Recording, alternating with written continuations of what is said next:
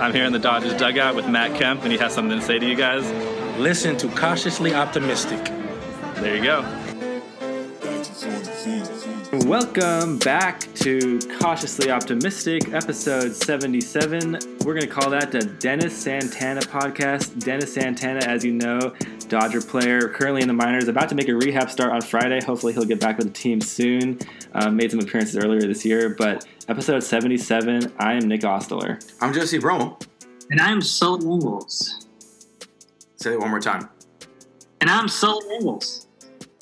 It's cutting out weirdly, it's going like, it sounds like this. It goes, and I'm Sully Ingles. I'll try it again. You ready? One more. And I'm Sully Ingles. There we go. How you doing out there, Sully? Can't complain, man. It's as everyone knows, because they can see what time we're recording here. It's the late night podcast, which we do enjoy, but we had to get it in. Had to get ready for the NFL season because that is coming up. For me, it is Thursday already, so we are here. For you guys, it's going to be close. Yeah, we're getting ready. I'm super pumped. I mean, college. This is one of my favorite times of the year. One of the best few weeks in sports. I think for me, it's always the best one is March Madness, but then like that first weekend of March Madness. But those first weeks of football where you get college and then pros week by week, that's a fun one, and I'm really excited for Thursday. Yeah, we are very excited. As Sully mentioned, it's late night. It's cautiously after dark. We haven't really done too many late night episodes. I think our last one was when the Dodgers made the World Series, and obviously that we were excited then. Obviously, we're excited now, as we just said, about football starting. The first game is going to be tomorrow, Thursday Night Football, Eagles-Falcons. And before we get to that, there was some big news that was made this past weekend with a football player who is obviously not on a team, and that's Colin Kaepernick. Nike has unleashed a new ad campaign based off of him and his protests against police brutality and all that stuff that's going on with the political side of football. And it made a lot of waves on Twitter, just in the news in general. And what do you guys think of that so far? I loved it. I mean, there is obviously the image that comes out first, and then he comes out. They have the ad that he narrates, about 2 minutes long, which was really, really dope. Guys like Nigel Houston, Serena Williams, everybody else in there was really great to see. And it was also great to see everybody on Twitter expose themselves as clowns. The homie who decided, let me cut the swooshes off my socks. Like, what are you doing, my guy?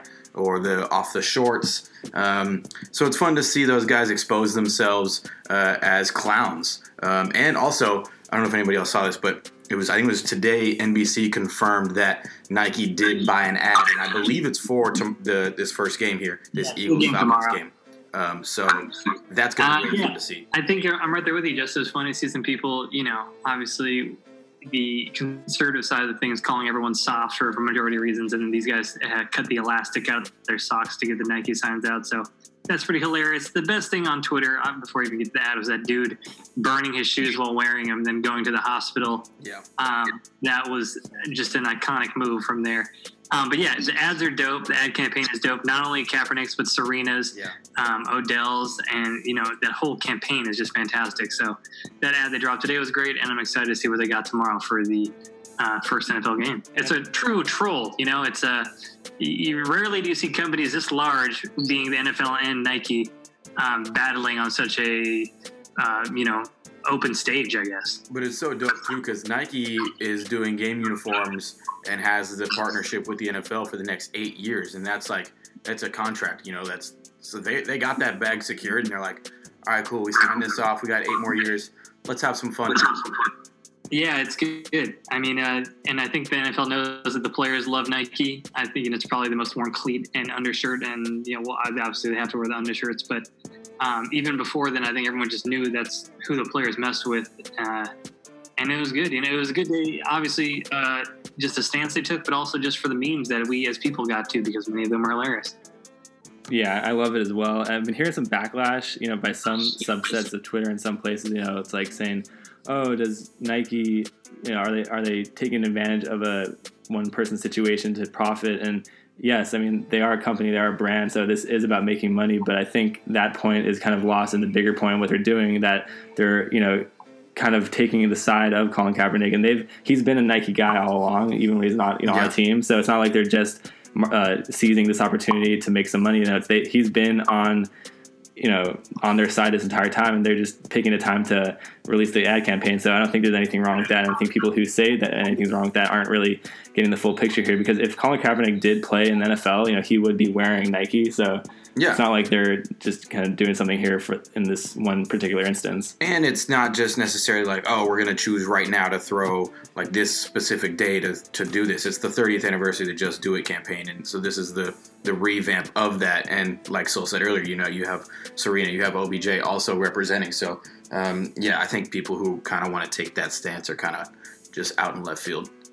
Yeah, and it was good. As I said, it's been an all-around good thing for Nike. NFL obviously stays kind of quiet on it, and I don't think there is much to say on their behalf. They've kind of made their position clear, mainly the owners more than anything else. But it is what it is, I guess, for them. Hopefully they come around soon, but I highly doubt that will happen. So speaking of beef, too, I know, Jesse, in the hip-hop world, we've been discussing this over the day, but there's definitely some beef going on, especially with Eminem's newest album dropping and him calling out about 15 people in the rap world. Yeah, and a quick note on him just calling out so many people. I think that was, I think it's 100% it's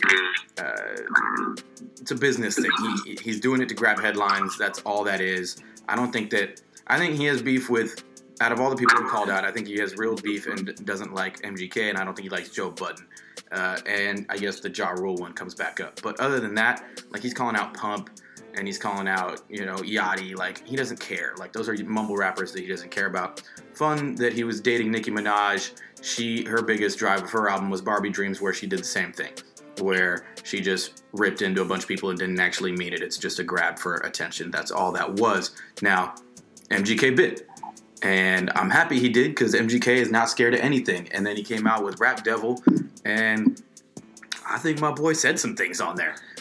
He's not going to shy away from that. And he said what a lot of people are thinking, that Eminem, right now, look, he's 40, almost 46, as MGK was clear in saying. He's not, I don't want to say he's washed, but when was his last good album, Like, I haven't listened to this new one. People are saying this new one's good, but beyond that, his last, 4 albums have been average at best. MGK said it there, he just gets in there and yells at a mic. He spends all his time at home reading a dictionary. Budden came out and said, all you've done in the last better part of a decade is rhyme words. That doesn't mean anything. Anybody can rhyme a word to a word. It's gotta have content. It's gotta mean something. And I think some people are saying some real things here. And listen, Eminem is the greatest of all time with the pen. I'm not denying that. Maybe the greatest rapper ever. But right now, he hasn't done anything. And that's what MGK is saying in the song. And that's what Budden said on his podcast, too. He hasn't done anything in the last 7 years. That's all I've been saying. I think someone needed to say it. Someone, if he's going to come out and rip on 15 people, you got to back it up. Floyd Mayweather had to fight. You know what I'm saying? You're undefeated. You got the crown. You got to fight for it. Yeah, I think that's pretty spot on. First off, I just like to say, I think it's just funny you talking about, we are talking about just a bunch of white rappers beefing with each other. I always think it's just kind of, some people just look at this as, and don't take it seriously for that matter. I don't know how serious I can even take it. Especially when I know we were about to get to, but the G-Eazy beef with MGK as well. Just a couple lanky white dudes yelling at each other. Yeah, that one was definitely funnier. Yeah, that one was definitely funnier because that has to do with the chick and everything like that, and a variety of other things. But for people that don't know, Jesse and I, we like to call ourselves close personal friends of MGK. Absolutely.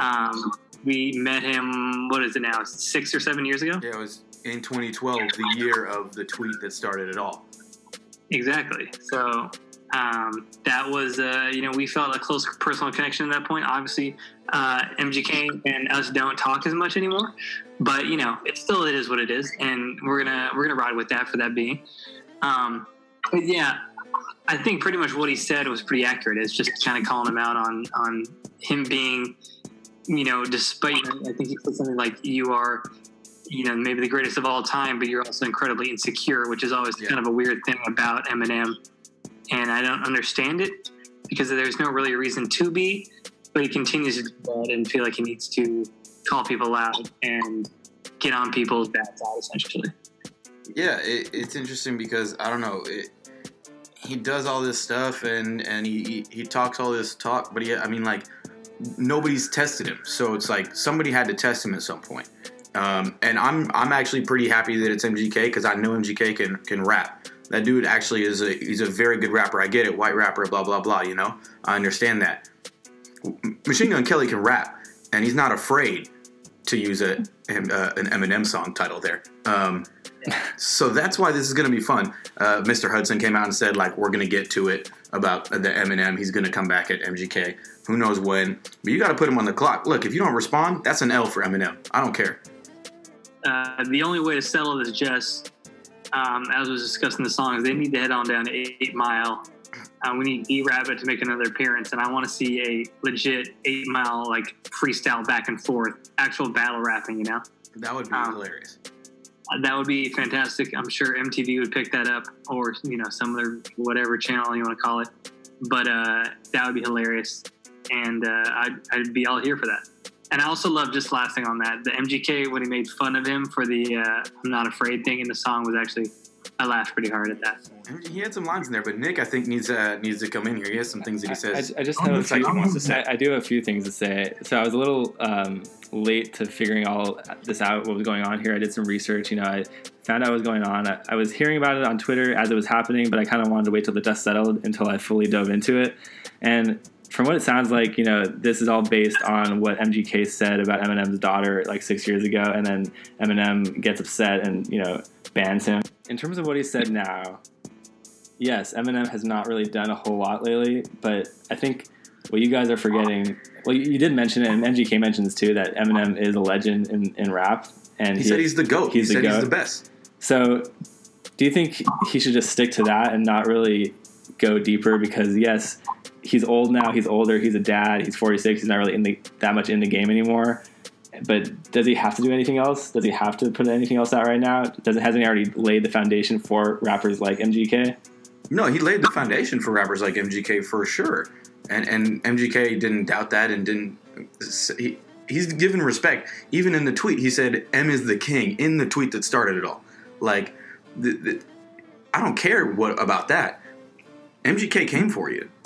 This is what you've been wanting. You can't send out 15 warning shots to 15 different rappers on your album, and then when somebody comes back, be like, nah, I don't have to respond. Especially when someone puts out a whole track against you saying some real things, he's got to come back. If he doesn't come back, this is an L for Eminem. Not to say that it's going to make him not one of the greatest rappers ever still. It's just an L for Eminem. Okay. In a battle. Something that's never really happened. For me, I guess if you want to wrap into a sports thing for us here, Nick, it's like, imagine you have the best batting average of all time. You know, let's say your career average is like 328, and then you could retire and it would remain there, but you would say, you know what, I'm the best hitter of all time. I'm going to continue to hit, but you can only hit it at a 250 clip.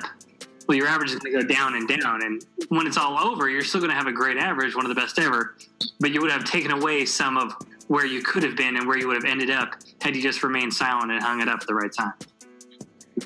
Yeah, I mean, I guess. I just think when it's all said and done, are we going to remember this incident in Eminem's career, or are we going to remember this for something that MGK said? I don't think we're going to really remember a guy, MGK, who is a good rapper. I know you guys ride with him because you've been, you know, fans of him for the better part of this decade. I get that. I respect that. But at the end of the day, this might just be a blip that we don't really remember in terms of Eminem's legacy.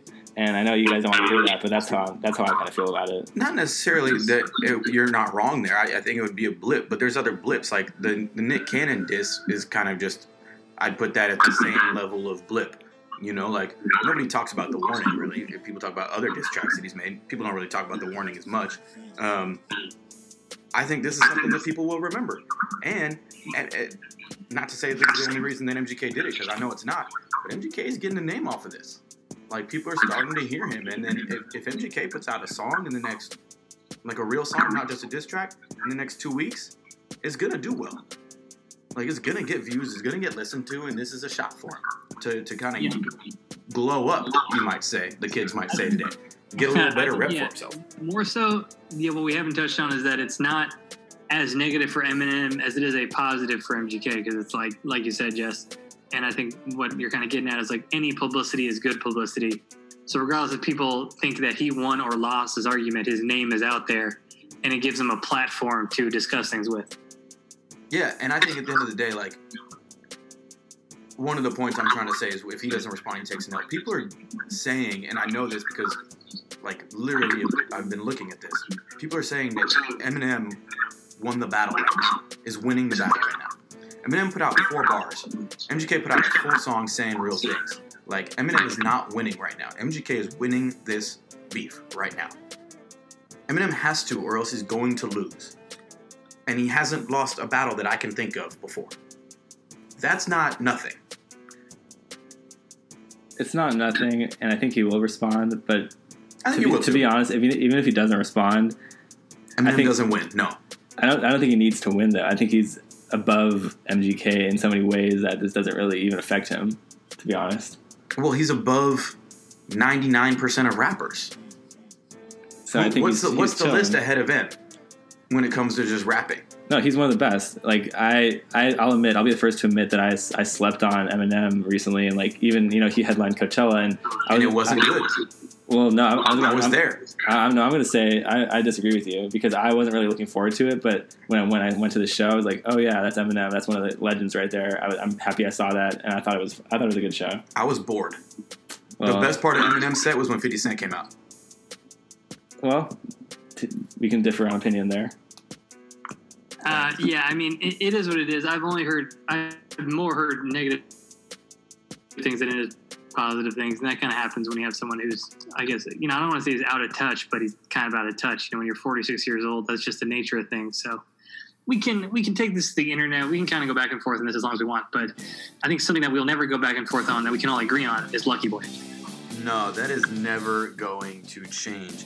At the end of the day, you have the best food in the business, and that's coming from someone who knows food very well. A fun fact that Lucky Boy just Instagrammed out is the breakfast burrito, the famous breakfast burrito, is 1.2 pounds. So if that's something that you ever doubted us on, yes, it's big. Pause. And a meal will carry you 12 hours about, and you gotta love seeing that. At the end of the day, you can go in, and I've done it before, where you go in, take down a burrito, and that's your only meal of the day, and saving money.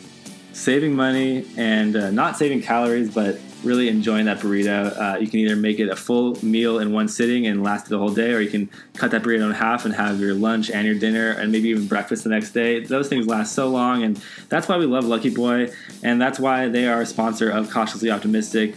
And I know Sully is far away from Lucky Boy in Kansas, but I know Lucky Boy always has a special place in his heart.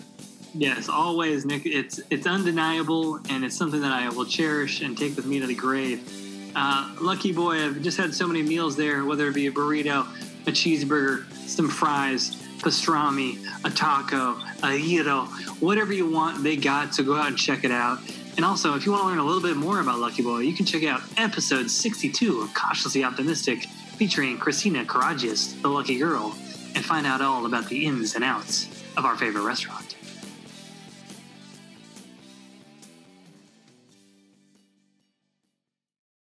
As we talked about a little bit earlier, the grass is freshly cut, not only on the college football fields, but now, finally, in the big leagues, in the NFL. The Shield is ready to go, and I couldn't be more excited for a lot of interesting things happening this season, a lot of good storylines. We all have different teams that are poised for greatness this year. And there's a lot of fun players in there. There's people who got paid, people who have not been paid yet, and probably missing at least week 1.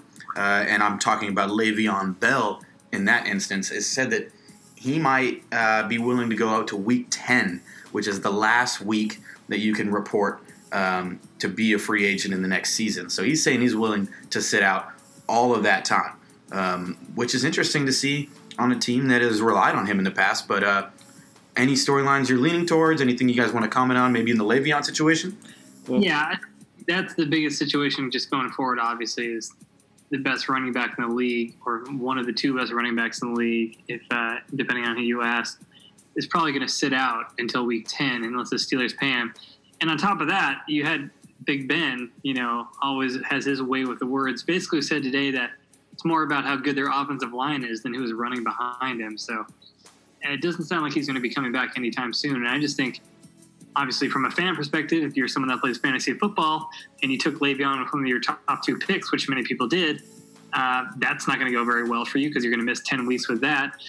And if you're a Steelers fan, it's not going to go any well because I think they're going to learn really quick that there's a reason he's a top 2 or 3 running back in the league. It's also interesting, though, because what Big Ben said specifically with the offensive line, because he's been suspended in the past 4 games.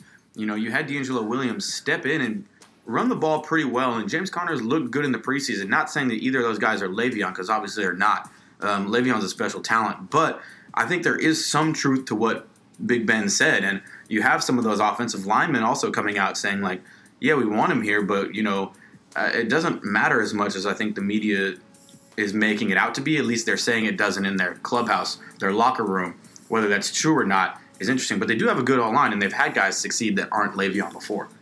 Yeah, they're gonna continue. They're gonna play the games obviously without him if they need to. And the only reason I see this not extending into week 10 or whatever it may be is because nobody wants to answer these questions week in and week out about where is Le'Veon, when's he coming back, what's he gonna do, what's gonna happen. That's just gonna be a shadow that's hanging over the entire franchise. The team is gonna have to answer to it. The players are gonna have answer to it. And I think at the end of the day, they're just gonna get tired of answering those questions. So they're gonna have to come to a resolution and probably give Bell what he wants. And but yeah, it could extend into the season. I just don't see it going all the way to week 10. He'll be back on the field soon, I believe, and he did go 2nd overall in my fantasy draft tonight, and number 6 overall, Jesse, was Saquon Barkley, who I know you think is a big mistake right there. That's a garbage pick. Saquon in the first round. I said it before. I'll say it again. That's a garbage pick. I saw Stephen A. Smith. This is just a complete side note. You brought it up, so I have to say it. Stephen A. Smith said that Saquon Barkley right now is the 2nd best running back in the NFL. He has not played a down. Get out of it. Like, this. I can't. I don't even want to. Stephen A. against Stephen A. We all know that. And Le'Veon wasn't in the top 5 also. Yeah, it's pretty baffling. Nick, I want to get back to your point there. I really don't think that either side is going to budge unless the Steelers are losing. That's the only way that he's going to be coming back before week 10. Le'Veon seems pretty set on sitting out.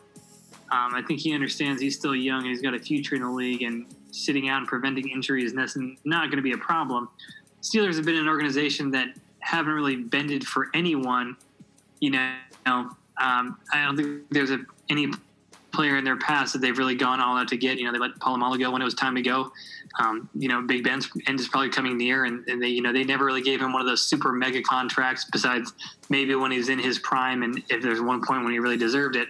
So I think there's a really good chance you could wait until week 10 before you see Le'Veon Bell. And I think that's a legit, possibility for that team and for him, because I don't see either side bending for the other one. Yeah, I agree with you there. I don't think that either side is really going to bend.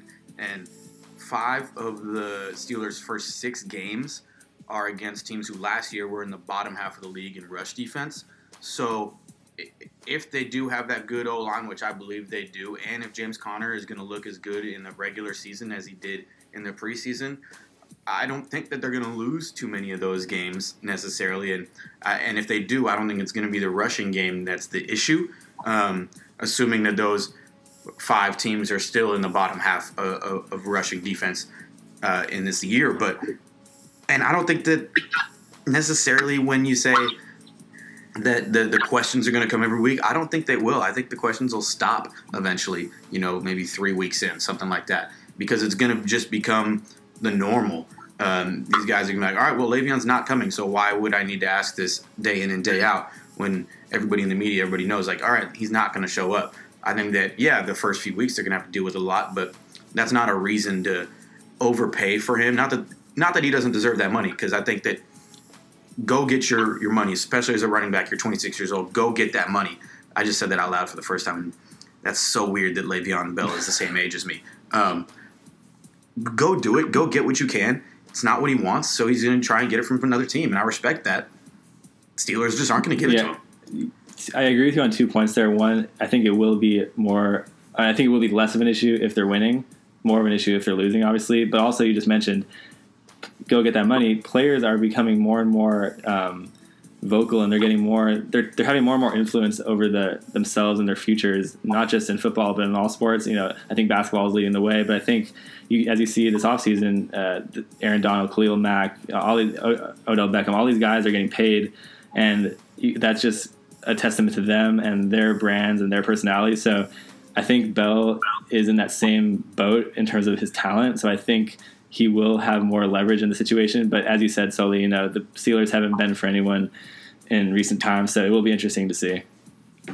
Yeah, it'll be fun. And, someone that did get their money this week, someone that did have the team bend to his will was Aaron Donald. And, he's got paid a major deal. He'll be there for week 1, obviously, and I think that's huge for the Rams. How could it not be when you have maybe the best defensive lineman in the entire game coming back and joining your team when you've already loaded up on your defense all offseason? Yeah, I mean, you knew it had to happen sooner rather than later. The Rams are definitely contenders this season, as they've proven with their additions all summer. And this was kind of like the last shoe to fall here for their team to prepare for the season. The best defensive player, arguably, in the league deserves that money. And then you see the trade with Khalil Mack the very next day. So Aaron Donald was the highest paid defensive player for less than 24 hours. And then the Raiders decide that they're not going to match what the Bears offer. And then they just decide to trade him. And then now Mack is the highest paid player. So it's pretty crazy. Yeah, that Bears defense is sneaky pretty good. And I think they're kind of following in the steps of, I think, what the Jaguars were, where it's like, yeah, it's a bad team, but they have a good defense, and they just keep getting better and better. And then next thing you know, the Jaguars are in, the AFC Championship game. It's just like these guys, not to say the Bears are going to go that far this year, but Bears were a top 10 defense last year and added a top 3 defensive player in the league. Like, that's I respect the Bears for doing it, going out and getting a guy that's going to help them immediately take a next step. Now, is Trubisky the guy? We'll see, but I respect the move on the Bears' part. I'm not exactly sure what the Raiders are doing. If they draft well, which it pains me to say this, Gruden has not done, really, if we're being honest. But if they're able to use those 2 first-rounders well, then, yeah, they'll be fine going forward. But that's a big if. Yeah, it's interesting because, I think you kind of see going back to Donald and for Mack, it's kind of a divide between the 2 different thought processes in leagues and in many leagues. You have the Rams who kind of have the youth movement. They have maybe a little more of an analytical approach to things. And they really, I feel like, Sean McVay is a coach that cares about his players and cares about making sure that they feel like they're welcome there. Whereas Gruden, you have more, people love him obviously because of the personality he developed over the years at ESPN, but when he's coaching football, is a very hard-nosed throwback type guy. There have been reports of him, they were watching film from like the 1960s and stuff like that. And as fun as that is, it doesn't really translate as much to the NFL. And so obviously he's not going to be the one to pay the guy, even though he is on a $100 million contract himself.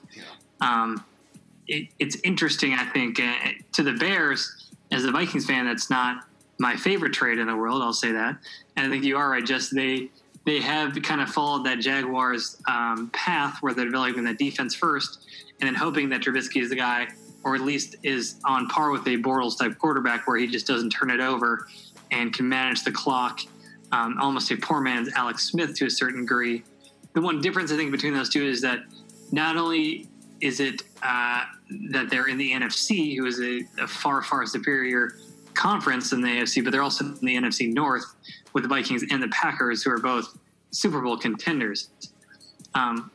It's interesting for the Rams too, because I think I saw a stat today that they are I think they're like the 3rd favorite Super Bowl odds right now. They're like 9-1. I think they're 2. And they're the 2nd best. Yeah. Either way, they have had the most money placed on them, most bets placed on them more than any other team in the league. So I think a lot of people are buying into that defense with Donald, and just I guess you'd have to buy into a certain degree to Goff as well. It's an interesting time in the NFL. You just have a lot of things that happen this offseason I didn't think I'd see happen, and I'm just excited for them to get on that field and get things going. Yeah, and that leads us nicely into our first week of picks that we've been doing. We're going to continue that this season as well. We're going to put up our picks on Twitter every week and see how we do by the end of the year. Do you have any locks and upsets for us? Well, I mean, I can start here with a nice little upset. we've all been watching Hard Knocks here, and I may have caught the fever because that's my upset pick. The Browns are going to take down the Steelers. No Le'Veon. I know I was just hyping up James Conner a lot just now, but I believe in these Browns. I believe in Tyrod Taylor, in David Njoku, Jarvis Blessum Landry. Like, they got some dudes on that team. They're not going to be – I've said it before on this podcast too. I think their ceiling is like 7 wins, and I think they start the season out with one of those. Jesse, you've been trapped by Hard Knocks. It's a classic trap right there. It happens every year. I don't mind that, though, as much. I think, it's not an unthinkable one, especially just because of what you said, just no Le'Veon, and I think they're going to really have to rely on Antonio Brown, and we'll have to see what their secondary unit can do. For me, my upset, if you want to, I guess you would call it an upset because it's the Super Bowl champs right now. The Eagles, I think, are going to drop this game to the Falcons tomorrow. I think without Carson Wentz, they are a different team, and obviously Foles balled out in the playoffs. But he has just been absolutely awful in the preseason. Unless their defense can carry them, which they're certainly capable of doing, I just kind of like the Falcons team. They had that Super Bowl hangover the year before, but they haven't necessarily lost too much from that team. So I still think they have a high-powered offense, and I think that they're just going to be ready to go out and make a statement. I think the Eagles eventually will be totally fine, and it won't really matter in the long run. But that would be my one upset I'd pick. Yeah, I actually agree with you there. I have the Falcons in that game as well. Falcons are bringing back, like you said, everyone. And I think people are forgetting, he won the Super Bowl, but Nick Foles isn't a very good quarterback. The Falcons have a pretty underrated defense. Like, I don't really believe in the Eagles. And it's, I guess people are going to call me crazy for that because they just won the Super Bowl. And I just don't think they're that great of a team. I don't know. I think the Falcons are a better team than them. Sorry. Yeah, I think they have a better defense for sure. The Eagles do, but I think in every championship in every major sport, this is a big factor. You just got to have the right timing for everything. Someone has to get hot, as Nick Foles did. Your defense has to be clicking. So, especially in the NFL, when you have less games than any other major league, it's easy to drop one like this. Yeah, I was looking at that game for a while too, but I ultimately decided to go with the Eagles, give the champs the respect. I think they're going to come out strong, at home, get the rings, or I don't know if they get the rings before the game like they do in other sports, but probably either way, I think they're going to win that game. But you mentioned, they're not, you don't think they're that good of a team, and I guess neither does Yahoo because they're third in the preseason power rankings, or actually fourth. There's 3 teams ahead of them, including the Patriots, who I actually think are going to lose to the Texans in Week 1, and that's my upset pick. I have always been, respectful of the Patriots and what they've accomplished over the years. I rarely pick them to get upset, but I think this is the year. I'm going to go out and say this is the year where the empire falls. This is where Brady, the regression starts. This is where they start losing games, and the Patriots have been known to kind of drop that early season game. They've done it to the Chiefs the past few years, and I think this is the one they're going to drop.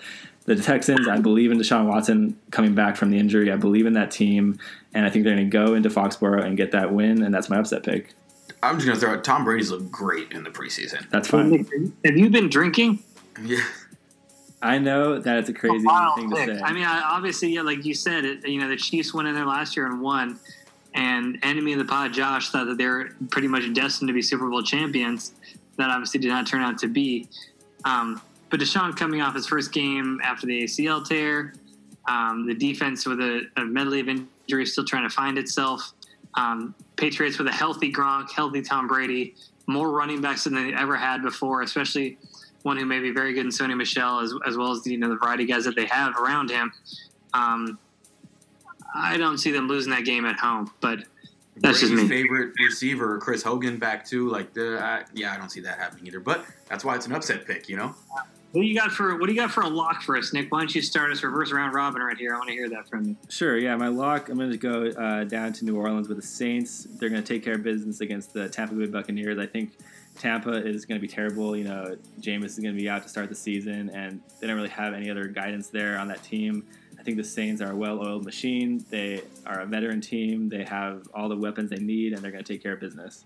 Well, first of all, I'm just going to say this. You're disrespecting my man Ronald Jones II, who is a beast, and he's still second on the depth chart, I think. But my guy's going to put up some numbers. Not to say that the Bucs are going to beat the Saints, but my guy Rojo, watch out for the boy. Shout out USC, fight on. Just can stop you right there. Yeah. I had him in one of my fantasy leagues. He was I think he was my last pick, and then I did a little more research on him. In the preseason, he carried the ball 24 times for 22 yards, and there have been reports that he can't properly remember the plays. So as much as I want to root for an SC guy, that may not be the guy to shout out right now. Season is still young, obviously. That's nothing that they can't overcome. Rojo was obviously able to learn the plays in college, being I believe is one of the best rushers in USC history, actually, which is pretty incredible to think about. So I still believe in my boy. Believe me, I've heard those things, but I'm going to believe in my boy. I agree. I think it's more of a product of the situation. The Buccaneers are pretty trash franchise, especially with Jameis at the forefront there doing what he does. Getting suspended for 3 games. They may not. If they won 3 games this year, I could see them at that number. So it'll be tough for a young running back to really get going in that system. But maybe down the line, I hope he does do big things because I think he's a very talented back. He is very talented, and you know what? They're not a great team. But I'm going to go ahead and swoop into my lock here, which is that the Jaguars. I'm a big defense guy today. The Jaguars are going to take down the New York Giants. Also. Another hate on Saquon there. Had to throw it out there. I mean, you got Jalen Ramsey locking down OBJ. What else do they really have? Eli's washed. Saquon's overrated. They don't really have a defense. I think the Giants are always come on the preseason. They're like, yeah, Giants will win 9 games this year. They're not good. Like, that's just what it is. They're not a good team. You need a better quarterback to start. You need better everything at the end of the day. Saquon's going to be your guy going forward, but you can't count on him to carry you in the first game of his NFL career. No, it's going to be tough. I think I don't agree with you as much that Eli is a wash, but if they can't block for him, it won't matter either way. As we talked about on the last pod, it doesn't make a ton of sense to pay out a wide receiver like they did Odell and not really have a set future at quarterback, but I think you're pretty spot on there. The Jaguars defense is going to be a pretty tough welcome for Saquon there in this first game. If he had more than 50 yards, I'd be pretty surprised. For my lock, it's a real shocker. But I got to set the tone early here. The Vikings at home against the 49ers. Jimmy G, man, your looks can't help you against that defense. I don't know what to tell you, buddy. The Vikings are going to go out and just make a statement right there. This probably isn't, there are other games. I think, Nick, you probably picked one of the better locks. Jesse, your lock is better too. But I just want to just show the confidence I have in my team this year. Yeah, and that's what you got to do. A lock is a lock no matter what you say, and you have the confidence in your team. And, they're going to be a great team this year, I think. I'm looking forward to a potential Vikings-Rams playoff matchup that we didn't get last year because I think the Rams are a little bit more improved this year, so it could happen. So we'll see. And speaking of the playoffs, an NFC championship type contending matchup there. Say that again. An NFC championship type matchup there. It wouldn't shock me if those are the top 2 teams. I mean, they're right now predicted to be the top 2 teams in the NFC, along with the Eagles. But if those 2 ended up in the NFC championship, if things fall that way, I would not be surprised. Yeah, and I was going to ask, we did this last season before the games began, and we looked down the road with our friend of the pod, Justin. He's not here because he was just busy coaching his team against Georgia, and we can get to that later. But do we have our Super Bowl predictions, our matchups? Do we know who is going to win and who we think is going to win? I can start you out here if you'd like. In the NFC, which is obviously the more hotly contested side of everything, I'm going to go with everybody, with what everybody's saying with the bettors. I think that the Rams are going to get there. It's tough. Like, they made the playoffs in a year that they weren't even really expected to. They were really, really good, and then they got way better. So with Sue, with Aqib Talib, and everybody else. So I think the Rams are there. Obviously, it's going to be a fight. And then in the AFC, it's the Patriots and it's everybody else, as much as I hate to say it. I mean, yeah, they got guys. I mean, the Chargers could surprise some teams. The Broncos could be better. But It's going to be the Patriots. I hate to say it, but it's going to be the Patriots. I agree with you on that. The AFC it really boils down to three teams. It's the Steelers if they get Le'Veon back sooner than later. It's the Jaguars if they can muster up any offense. Yeah. But more so than anything, it's just the Patriots having another, cakewalk to the Super Bowl. It is what it is. Obviously people don't bring this up enough. I think Brady's legacy, what he's had to go through a couple of the last seasons and even earlier with how bad the AFC's been. But I think they'll be back again. And then the NFC, obviously have to go with the Vikings. People have talked about how much better the Rams can be or will be, I think, with that improved defense. But the Vikings also added Sheldon Richardson up front from Seattle, one of the best interior defensive linemen in the game. And they already had a stacked defensive line on top of that, They're healthy in their secondary, which is an issue later in the season last year. And as you know well, just adding Kirk Cousins, man, that dude can play. When you got wide receivers like the Vikings got, when you got a solid tight end like they got, with Dalvin Cook coming back and Latavius Murray still there, if the offensive line can hold up, I don't see why they won't compete for the Super Bowl championship this year. And I say that with a big grain of salt because the Vikings' history is obviously always on the forefront of your mind when you're a fan, but they have every piece that they need this year if they can stay healthy. And you know what? I know Kirk well, not personally, never met him, but I've watched him year in and year out. And while I said this on the podcast before, I think even when he was our quarterback or my quarterback or my favorite team's quarterback, however you want to put it, he's not necessarily a winner. He's going to put up numbers, and hey, that might change. The Vikings defense is better than the Skins defense. I'm not trying to say that's not the case. He hasn't been a winner before. Maybe that's going to change. He's been a numbers guy, but there's definitely those issues. Would love to see him win. I have no ill feelings towards him at all, but I don't necessarily believe in him. I don't think he'll ever win a Super Bowl personally. I don't understand how you can say that when he's. I don't. First off, I don't remember you saying that on the podcast. If you did or did not, I legitimately don't. But for him to first off be taken behind RG3 and overcome that, and then have to play, no offense, on some pretty poor Redskins teams with not a lot of help and a lot of injuries, and still put up the numbers he did. Obviously, you can say he's the numbers guy, but some of his most notable moments are after big wins, him coming off the field and being fired up. And as far as if that is more of a thing about leadership, the Vikings don't really need his leadership. They just need him to perform well, which I think is something he's very capable of doing. They have a set leaders, as far as Rudolph, as far as Everson Griffith, the young guys that have been there now for 4 or 5 years, they kind of have all of that. They just have needed a quarterback, and that's what they got. So no, they definitely got a better quarterback right now. I mean, I think he is a better quarterback than what the Vikings have had, but he has his issues, and I think you're gonna start to see those as this season goes on. It's a weird thing with him. It's just like you think everything's there, but there's just something missing, and who knows if that's going to continue. But that's all I have to say about Kirk in this time. We could go on for hours about this, and we shouldn't. So, Nick, who are your Super Bowl picks? Well, first of all, I want to applaud Jesse for not selecting Washington to make the Super Bowl, which was surprising to me, and going with the team that I also think is going to win the Super Bowl. And yes, I'm a Rams fan, and yes, it may seem like a homer pick, but I really believe in this team. I think they kind of arrived earlier than they were expecting to last year, and they weren't ready for that stage there in the playoffs, losing the first round at home. I think they have that experience tucked away. They've acquired the defensive players they need. Gurley is a year farther removed from his injury. Goff is now in his third year. He's learning and only getting better. I think this team is ready to do it. I expect that NFC Championship game to come against the Vikings, and I'm looking forward to that. It's going to be a tough win, but I think they're going to get it done.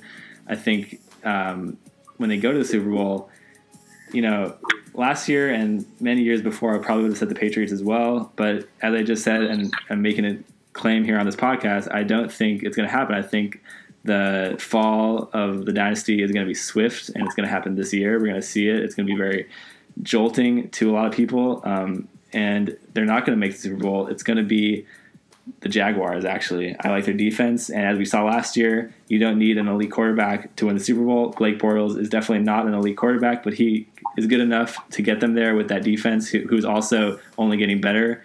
So give me a Jaguars, Rams Super Bowl with the Rams taking it and getting it done. I would love to see the Jaguars in the Super Bowl, but I don't believe in Blake Bortles. I don't think he's better. I don't know what. I mean, if he is, love that. But I don't know what. I mean, it's still Blake Bortles to me. Yeah, but look what the Eagles did last year. Nick Foles. But Foles is better than Blake. As much as I don't think Nick Foles is a good quarterback, he's a better quarterback than Blake Bortles. And the Jaguars, I think, have a better defense than the Eagles. So, the Jaguars have the best defense in the league. Right, so I think that will make up with for not as many weapons. Yeah, but it's it's a difference between like an A+ and an A for the Eagles and Jaguars. It's not enough to really make up that much of a difference. Sure, but Marquise Lee is out for the year. He was their leading wide receiver last year. So that will wrap it up for NFL. We're excited for that to begin. And we already got the first week of college football, and it was a wild one, highlighted by a nice win there by USC. JT Daniels gets it done against UNLV, Jesse. That must have made you pretty happy. It was an okay win, to be perfectly honest. JT settled in the second half. That it took too long for them to pull away. But it was comforting to see when they did. You know, they put up points quickly when they started to settle in, and it was fast and it was good. But you know, you can't have that first half of subpar play against the Stanford Cardinal coming up this weekend. But yeah, JT looked really good once he settled in. Amon-Ra St. Brown had one of the best debuts for a true freshman in USC wide receiving history, which you'd love to see. I mean, again, they know each other so well, same high school. It made sense. Would love to see JT get on the same page with Tyler Vaughns, Mike Pittman, but they'll get there. It's just going to take a little bit. Hopefully they get there this week. Stanford Cardinal are a little overrated. They just jumped up to 10th in the nation, which is kind of excessive, and USC drops two rankings after a 20-point win, which was interesting to me. But hey, you know, I'm not on the AP poll committee, and hopefully the CFP committee will do a better job of ranking us, although I don't believe in them because they don't care about West Coast football. Yeah, I mean, I think that's pretty spot on. There doesn't seem to be a ton about that Stanford team that really stands out to me. SC obviously didn't bring it the week one there. You don't want to beat a team like UNLV, who, is frankly just not that good. They didn't look as bad as I thought. Their quarterback and the Achilles heel of USC has always been running quarterbacks, and they have a pretty good running quarterback. Not to say that we should have beat them by 35-ish, but I'll take a 20-point win. I mean, it's just when you're at home and you're USC, it should just be on from the jump in my mind. But I understand, a win is a win. A win is a win in the end. So it is what it is. And like you said, man, it's Stanford test next week. We've talked about it the week before. These back-to-back swings right here, Stanford and Texas, is going to be no joke. So this is when things really get popping. They're 1-0. Good for them. It's in the past now. All that matters is that record, and they can go forward, and it'll be on JT to come out and have a better start to the game next week, especially on the road and especially against a team that is now a top 10 team in the nation. Yeah, if they beat Stanford, and last year their best game of the year was that week 2 Stanford game, so hopefully they can do something like that again. But if they go and they beat Stanford, that's the biggest game of the year, I think. For them, because Stanford is a good team. I don't know if they're a top 10 team, but they're definitely a top 25 team, and they're very good. They have a good quarterback. Always going to have those guys up front, and Bryce Love is going to be a Heisman contender. So if they can go out and get a dub against Stanford right now, week 2 with a true freshman quarterback and wide receiver, number 1 wide receiver right now, who is a true freshman as well, that will be very encouraging for the rest of the year. Yeah, definitely. Yeah, and then we saw a bit of a situation there at the end of the Alabama game with Nick Saban. The reporter simply asked him a question about his 2 quarterbacks before he decided to put Tua over Jalen Hurts there, and asked what did you like out there? What did you see from the 2 guys? And then Nick Saban got shook and just kind of had an outburst there on the field and said, "Stop asking me, quit asking me," trying to tear them apart. He eventually apologized to the reporter, but Nick Saban has had his issues in the past, and this kind of just seemed like on par for his kind of personality. What do you guys think of that situation? Yeah. Go ahead, Jess. Yeah, it's exactly that. Nick Saban is Nick Saban. Not a great dude, and he just kind of snapped there. And to an extent, I understand it. I don't think he understood the question. I think when he heard Maria Taylor ask the question, what he heard was, and maybe he heard exactly what she said and he just snapped. I think his immediate thought was, who's going to start next week? And that wasn't the question, and that's why he snapped. And he's hearing that question every single day for the last 3 weeks, So I get it. He doesn't want to hear that question again, but that wasn't the question. So take time, listen to what you're actually being asked, and respond accordingly. But you can't really expect too much from Saban. He's not the most personable guy in the world, and that's me being generous. Yeah, it's like we say. I don't necessarily think he was shook. I just, as you said, just not the best dude. I think is a kind way of putting that. It's what you come to expect. Then you had people defending him like, well, it's not his job to answer questions. It's his job to coach Alabama football, which is wrong because it is his job to answer his question. They have to have press conferences every week. Doing the post-game and halftime interviews is in their contract. It's part of the expectation of coaching in a Power 5 school like that. So for him to just think that he is above and beyond that, when people can make the argument if they want that he's won the titles to not have to deal with that and be able to get away with that. Obviously he can, but it doesn't make you a better human than anyone else, and it doesn't mean that you can just be a jerk to people. So yeah, it is what it is, and it's unfortunate that the best team in the nation is coached by someone who acts like that. Yeah, and especially if it is the best team in the nation, you're going to get those questions when you haven't even named your starting quarterback, or you're deciding between two guys, haven't committed to one. You just won the championship. You won multiple championships, and the spotlight's on you. You're going to get those questions, and that was a perfectly legitimate question by that reporter, and just a very bad response, in my opinion, by Saban, and also a very bad response by Kansas football. Sully, you were up close and personal to see Kansas lose to Nicholls State. And now the entire school is kind of reevaluating everything after that incident. What can you tell us from being there on the ground, Sully? Well, obviously just as I was, Nick, it sounds like you were not too familiar with Kansas football because they have had a tradition of the last decade of losing. It's not a shock to anyone here. They made fun of them before the year. A lot of people I talked to didn't think they could win this game. Scouts thought that, obviously, and with the background that Nicholls had, losing to a couple of SEC teams 2 years ago, losing to Georgia by only 2 points, they thought Nicholls would come in and win this game, and that's exactly what they would. That's what they did. I mean, the teams look pretty evenly matched on the field. Just Kansas football is not necessarily where it needs to be, and Coach David Beatty, obviously on the hot seat. I think now this brings his career record to it's really poor. It's like 1-33 or something like that, 2-33, something like that. And that's just, it's amazing he still has a job at this point. But at the same time, when Kansas's expectations are low, that just kind of tells you what it is. An interesting thing, I think, and this would have to really be tragic for Michigan, but Coach Harbaugh up there has a lot of connections to Kansas. His wife is from Lawrence. He started out as a coach at Kansas. So there have been very deep rumblings as if that, he has a really poor year at Michigan. There's a chance that they let him go. And I really don't think that Beatty's going to turn it around. Kansas is on the road next week at Central Michigan. So that maybe you want to call it a conspiracy theory type thing there. But as far as Kansas football goes, it hasn't been great. And Kansas State, they needed a fourth quarter comeback to beat South Dakota, an FCS team last week, or FBS team, and they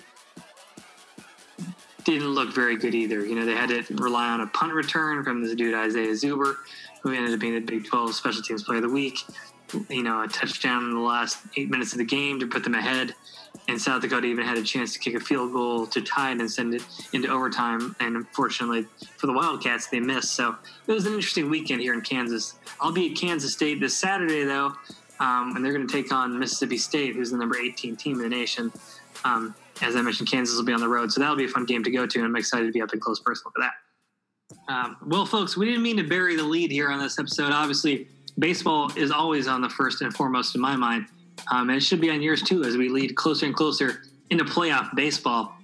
Dodgers just finished up a very disappointing series with the Mets dropping 2 of 3 at home after a very uplifting weekend against Arizona, where we saw 2 comeback wins by, I guess we could even call him friend of the pod, Matt Kemp. He does an intro for us. And I don't know if you know this, but Nick wrote an article, so go check that out. He hasn't talked much about it in the last couple of months, but go ahead and read it. Either way, it's wasn't too good for the Dodgers. I don't know how else to put it besides it kind of just being depressing to see them go through these ups and downs of playing really well sometimes and then just coming out and having a very flat series like this. Granted, they did have to face Jacob deGrom in a game, but they were tied in that game when he left, so it really was just 21 innings against a subpar baseball team that they couldn't manage to beat 2 times. So it was unfortunate. What do you guys think about that series? Yeah, super deflating. I'm actually probably one of the most disappointed series of the entire year, considering the circumstances, considering the weekend they had against the Diamondbacks. 2, really 3 exciting wins, the Justin Turner home run and the 2 Kemp hits there, one being a home run in the 8th inning and then the walk-off the last game of the series to go in first place. That was kind of what the Dodgers were in need of this entire year, being down by 4.5 the week before. They finally get the job done, and then you expect them to come into the series against the Mets and kind of take care of business. Of course, as you said, Sully, Jacob deGrom is no slouch. He probably could be the Cy Young Award winner. Unfortunately, their voters are probably going to look at team records, and that's a whole different discussion. But deGrom is a great pitcher, and the Dodgers could have won that game. They did come back and win the second game, and then, as we're recording this on a Wednesday, they just really laid an egg in the third game, and now the Rockies also won. So now the Dodgers are facing a 1.5 game deficit against the Rockies as they go into Colorado this next weekend. Kenley Jansen will not be joining them because that's where he had his heart issues, so they're not going to take any chances, which I think is a good idea. But I don't know, Jesse. I just think this week was very disheartening after the weekend. It just felt like a hangover, like where these guys are just, you get up and you get turned for that D-back series, and they got it done. And then it was like, all right, well, we got that done. We don't have to try anymore.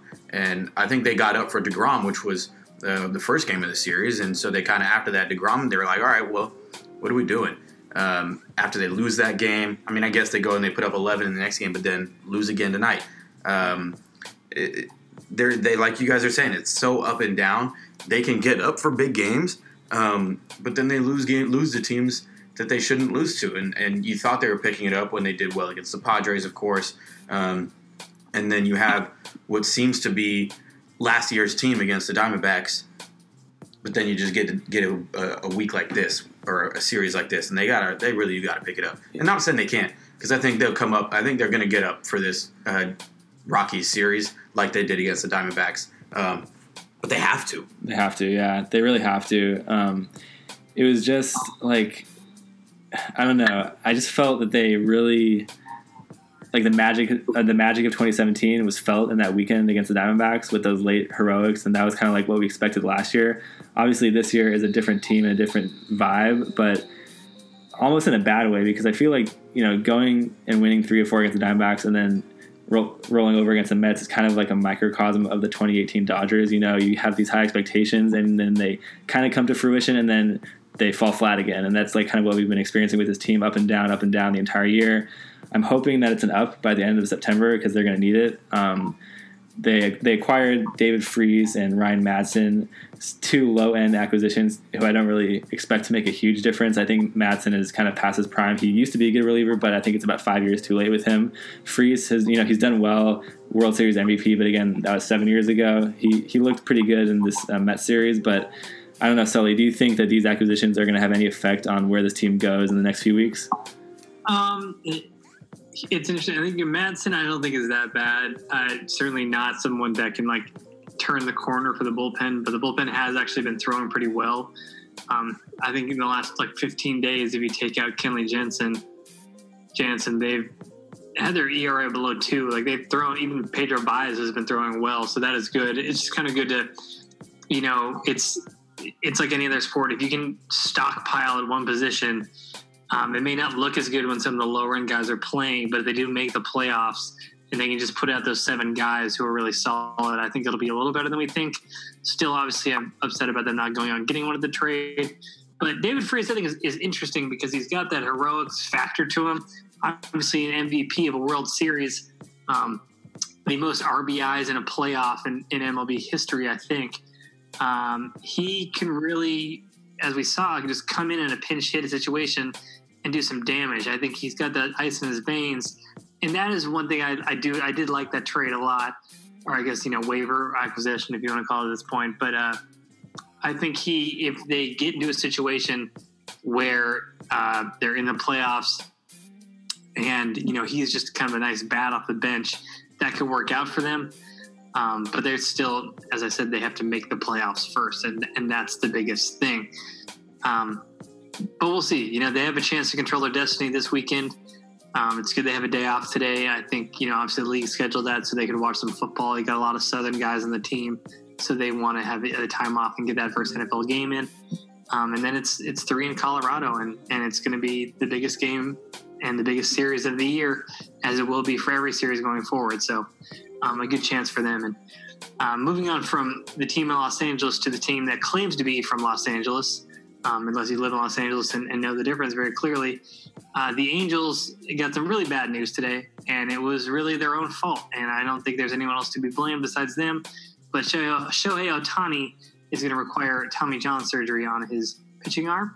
And it was stupid of them to bring him back to throw it all this year. They weren't in the playoff race, and there's no point in doing it. And they will have to live with this decision for the rest of his career.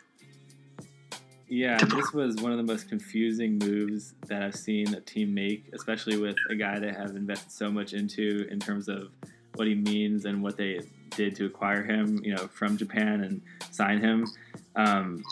He's been, a revelation, a two-way player, but he has an elbow problem. There's clearly an elbow problem there, and they said they were going to shut him down for the whole season. I don't really know, and I still am wondering why they brought him back to be a pitcher this year in September when they have no chance really to make the playoffs. They're far out of both races in the West and the wild card. And then now he's going to have Tommy John.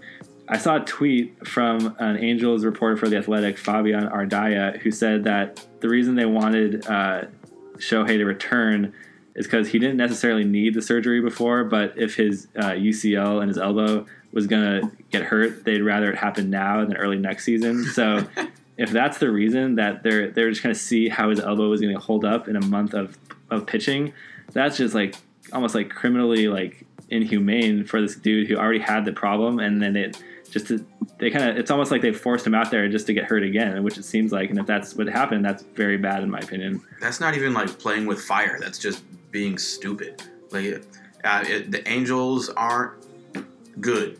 This is making sense. They're just not a good, well-run franchise anymore. They were in the World Series in 2002, but this is what the Angels are now. Yeah, it's a sad franchise. You talk with my friends that are Angels fans, and I feel for them. They have had an extraordinary amount of pitchers go under the knife and get Tommy John or some kind of season-ending surgery. They lost their best reliever this year. Obviously, Ohtani. Multiple starters have had it. Even Garrett Richards has had it 2 times now. I don't understand, but it's got to be some kind of developmental issue. Now, maybe it's really bad luck, but I would highly doubt that. And Ohtani wasn't necessarily their own fault because there was a known elbow factor when he was coming over from Japan, but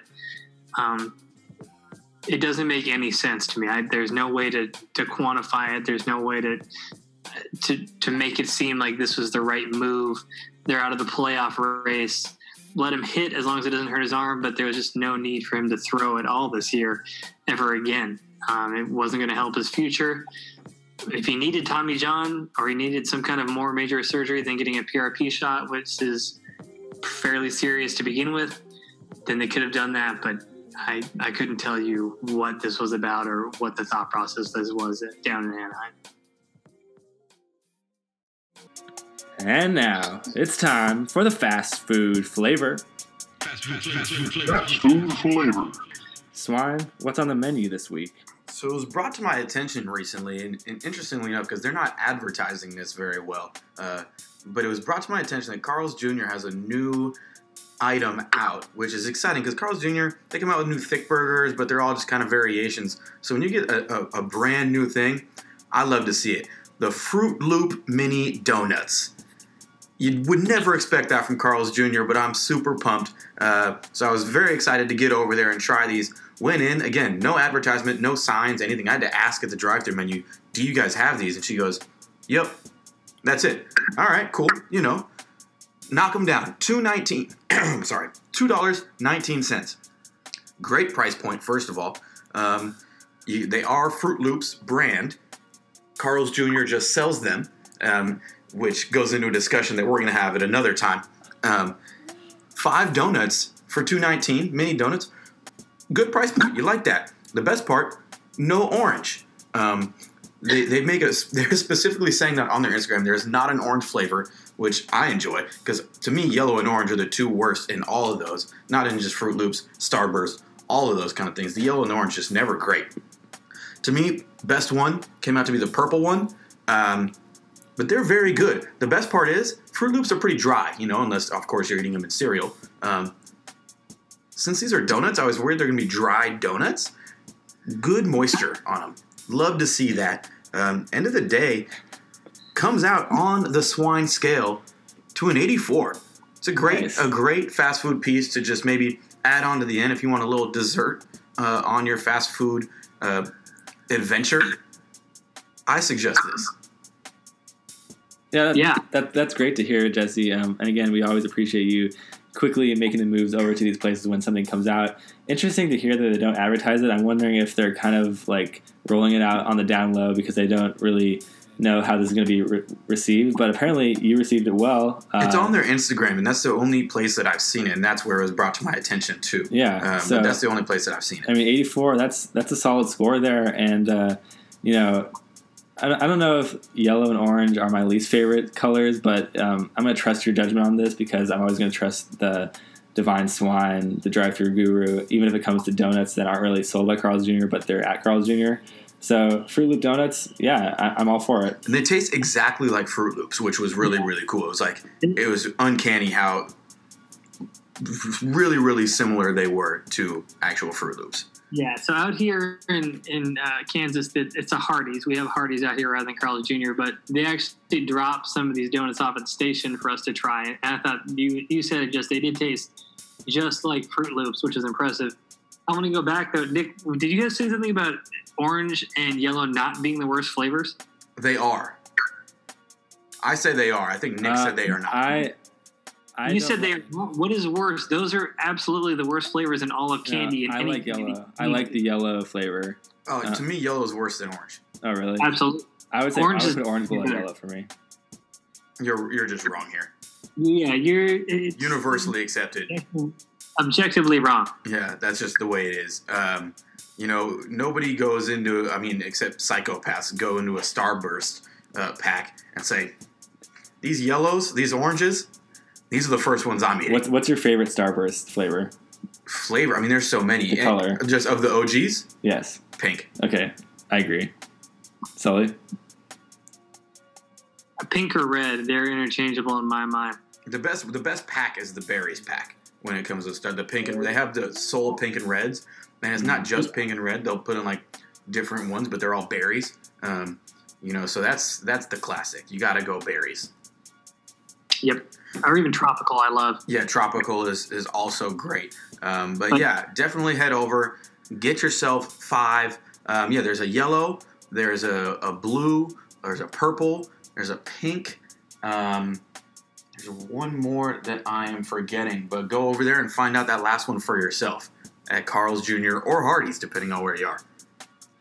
Thank you very much, Swine. And that has been the Fast Food Flavor. Fast Food Flavor. It's that time. It's the end of the show. But before we go, we have to give you some super hot, interesting takes and shout-outs. And we're going to toss it over to Jesse with a hot take for you. I think people are going to take this as a hot take because of the players involved. I say players, they're not actual athletes. A good Twitter person, Bansky, I don't actually know how to say his @ but he goes by Boogie Buzzins, which is a great also Twitter name, tweeted recently, Lil Jon got more classics than Drake and J. Cole combined. And look, first I read it and I was like, yo, he's crazy. And then I thought about it and I was like, all right, first of all, Lil Jon's catalog is underrated, and I tweeted it out as well. Lil Jon's catalog's crazy underrated. And the key word here is classics. How many classic songs does Cole have, really? You know, like, go to a Lil Jon show. You don't even need a whole, like, go look at Lil Jon's discography. Look at his classics. He got classics. I don't know if you could say the same for Cole and Drake. Like, Drake got a lot of hits. How many classics, though? And time will tell, partially. But I think that's a hot take that I'm going to agree with there. Boogie Buzzins. Bansky, sorry, I'm butchering your name there on Twitter. But, yeah. Wow, that is a hot take. I agree partially. I agree maybe more classics than J. Cole, but I'm not going to put him over Drake. And that's where I stand. No, and I think I don't know if you're... He's got more than both of them combined. No. Yeah. Nick, name, what are the 3 classics that Drake has? 4 classics. Give me these should be obvious. Yeah, I mean, like, Nice for What? Like, No. It's already a classic, and it's already... I think Nice for What will be a classic. It will be you a can't classic. put Nice for What as a classic right now. I would not call it a classic. It's become a classic this year, I would argue. You can't have That's this a year. terrible argument. That's what I'm saying. Like, it will have been a classic when it's all said and done. I'm not arguing, like... You were arguing it, though. You just literally argued it. But, okay, Drake's not Lil done. Jon has Drake- more Drake's classics than both of them combined. But Drake's been in the game long enough to have classics. Best I Ever Had? not best I ever had. Like, I don't One know if I put Dance. that as a You think classic. One Dance. One Dance not a classic. I guess we just have different definitions of classics. And also, Yeah, I don't know. You have a weird ass definition of classics. Lil Jon has, and this is maybe just my opinion, but I'm going to say it like a fact because I think it is, hands down the best club song in the history of the world. Get Low Yeah. is the best song for a party ever. It's hard to argue it. Yeah. But we have other takes and shout-outs to get to, I believe. So, Nick, go ahead. I just have a quick shout out. I just noticed this at work. As you guys know, as I mentioned, I'm now sending alerts for Yahoo Sports, and every alert that we send out, we have to tag it, obviously, to the specific team that it goes to those fans. And I've had to send some Angels alerts, and I just want to give a shout out to Yahoo for still having the Angels tag say the Anaheim Angels. Oh, that's nice. I do enjoy that. That's how it should be, obviously. And that's my shout out. So just Yahoo knows where the Angels stand in Southern California. Yeah. And Nick, I know you were very proud of your big Doncic energy tweet. I will say that was good. I did enjoy that. Thank you. I was pleased with that. I feel like wasn't sure if my editor was gonna let it go through, but got the all clear and fired that baby off. Fired that baby off. Ready to rock and roll, buddy. Well, yeah, I did enjoy it, though. That was very good. And then we have a group shout-out. Friend of the pod, Jovan Buha, had some huge life news that he released this week. And if we won't even tell you about it, go check out his page, any social media. You'll find out all about it. A beautifully written comment for it. Yeah. And we just want to say, good for him, man. We support him with everything he does. We've been doing this thing for a while with him, and we appreciate how he's living at this point and everything. So shout out Jovan from all of us, because that was a real big deal, and we'd love to see that. Definitely. Congratulations to him for sharing that and stepping up and, kind of taking control of that. And, he has a support system. We're obviously here supporting him on Cautiously Optimistic, and I know plenty of other people out there are supporting him as well. So keep doing your thing, and we're happy for you. Yeah, it's been fun to see since the big announcement, everything resulting with it. He's posting more things. It's been fun to watch, and we're all proud of you, man. So keep doing your thing as well as you always do. Definitely. And as we close this episode of Cautiously Optimistic, we would like to remind our listeners one more time to please get yourself down to Lucky Boy. You won't regret it. It is a wonderful place. They are open late night. The past few podcasts we've been talking about how it's lunchtime when we're recording. It's, as we mentioned, cautiously after dark right now. we're into the early morning hours of Thursday, both in Kansas and here in California. But here in California, Lucky Boy is still open because they are open until 2 a.m. Thankfully, they're still open. Unfortunately, so if they had one out there, they would not be for you. But here, they still are. And guess where I'm headed? You know what time it is. It's Lucky Boy time. I'm about to engulf a breakfast burrito. Yeah, I mean, I wish I could be there with you. I wish I could do it. And if it was the weekend out here, Lucky Boy still might be open because there have been times when we've been there later than 2 and they've still been serving up those piping hot fresh burritos, burgers, fries, and anything else you can imagine. As long as you're not one of our friends who brought in select beverages that you're not allowed to bring into the restaurant, everyone is welcome, and anyone can go in and get a delicious burrito anytime they need it. Anytime. And we'll be here for you guys anytime with another episode in the books of Cautiously Optimistic. That was episode 77. Thank you so much for listening. As always, please follow along with us on our social media channels. That's Twitter, Instagram, Facebook, SoundCloud, LinkedIn, all of that stuff. Yeah, all of it and more. If there's a website that we haven't mentioned, we're on it.